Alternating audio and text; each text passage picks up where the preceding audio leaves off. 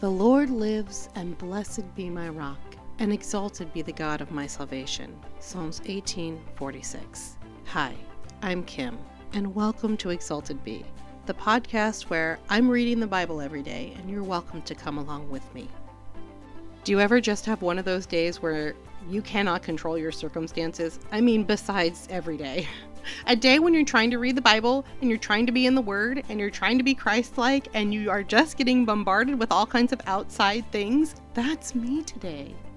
I have kids home from school. I have a puppy and a kitten at the same time, which was kind of a crazy decision. And they are all working together to distract me. Not on purpose. It's just life. It's just how life is sometimes. I'm asking myself, how can I get just 15 minutes just to record one book of the Bible being read? And I can edit it while they're playing and being loud because I can put headphones on. But the recording needs to be quiet, and there just has not been any quiet time. And I'm really frustrated, and I'm finding that I'm not in the right attitude. I don't have the right spirit to really take in what I'm reading. And that would make this turn into exactly what I don't want it to be, which is just kind of checking off the box and saying, well, I read the Bible today. And I literally do have a to-do list where I check that off. I don't want it to become just trying to get it over with. I really want to be performing a service where I'm reading the Bible for people, but also I want to take in what I'm reading for myself as well. I find this podcast has been really helpful because not only do I read the passage, I usually have to read it several times, and as I'm editing it, I get to listen to it as well, and I take more in. I'm really enjoying it, and I really appreciate the process of making this podcast, but today it is frustrating the heck out of me. So join me in prayer now as I ask the Lord for the patience and the time to be able to complete this task. Dear Heavenly Father, I'm coming before you with a plea. I have these earthly troubles that they really are not that big of a deal, but for some reason they're irritating me and they're really disturbing my spirits, causing me to be upset and bitter. And I want you to reach into my heart and soothe it. Let me feel a compassion that Christ would have, and not to be upset about these circumstances that I can't control, but just roll with it and be flexible and realize that in the grand scheme of things, I am truly blessed by you, Lord, and that the things that you've provided for me are things that I never even asked for. You have just given to me a bountiful amount of time to be able to do this process, and I'm so thankful for that, and I should not be upset when that time is impeded upon by my other little blessings, my children, who are actually my number one responsibility, and I thank you, Lord, for bringing that into perspective for me. In Jesus' name, amen. Okay, so God touched my heart right in the middle of that prayer. My kids are my number one priority, and if I have to work around their little noisy behaviors, then that's what I'm going to do. It may take me a lot longer to read these passages to you, but we're going to power through it. I will try to edit out the sounds of them coming in and tattling on each other or wanting to show me things, and that's what we're going to do. So come along as we attempt to read Colossians chapter 2 out of my NASB 1977 version of the Holy Bible. You can follow along in whatever version you like, or you can just listen. Here we go, Colossians chapter 2.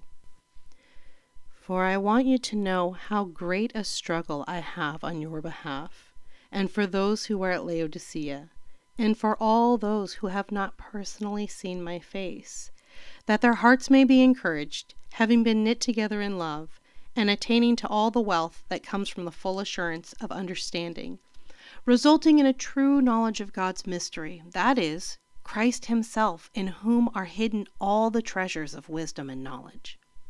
I say this so that no one will delude you with persuasive argument.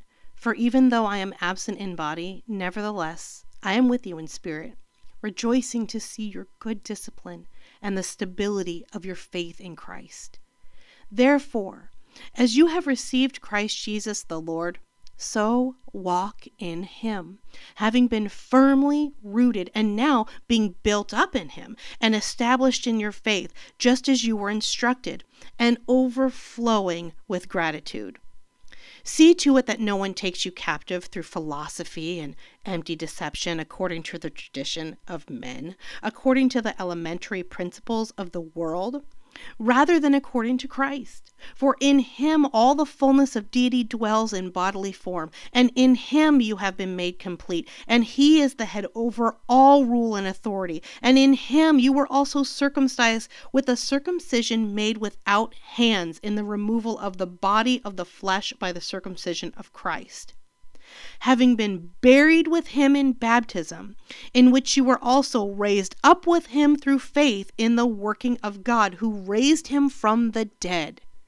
When you were dead in your transgressions and the uncircumcision of your flesh, he made you alive together with him, having forgiven us all our transgressions, having canceled out the certificate of debt, consisting of decrees against us, which was hostile to us, and he has taken it out of the way, having nailed it to the cross.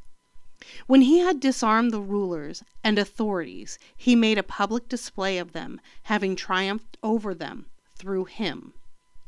Therefore, no one is to act as your judge in regard to food or drink, or in respect to a festival or a new moon or a Sabbath day, things which are a mere shadow of what is to come, but the substance belongs to Christ. Let no one keep defrauding you of your prize by delighting in self-abasement and the worship of the angels, taking his stand on visions he has seen, inflated without cause by his fleshly mind, and not holding fast to the head, from whom the entire body, being supplied and held together by the joints and ligaments, grows with a growth which is from God. If you have died with Christ to the elementary principles of the world, why, as if you were living in the world, do you submit yourselves to decrees such as do not handle, do not taste, do not touch, which all refer to things destined to perish with use, in accordance with the commandments and teachings of men? These are matters which have, to be sure, the appearance of wisdom in self-made religion and self-abasement and severe treatment of the body, but are of no value against fleshly indulgence. That was Colossians chapter 2, and I did it all in one take. Glory to God. Praise to him. He gave me the time to be able to do that. That was incredible. I'm just amazed what a little prayer can do. And I'm amazed at God and his goodness, that the God who created the world and who sees people in distress and despair every day can look at me and say, wow, she needs 15 minutes of quiet time. God is so good, and he's so merciful, and he sees us all in our afflictions, whether they're big or small. And I'm praying for you that God would give you comfort and peace today, and that he would give you time to be in his word and reflect on the things that he's done for you. Thank you so much for joining me on Exalted Be, a very special episode, I feel. And I pray that it's a blessing to you and that it inspires you to be in the word. And I will see you next time.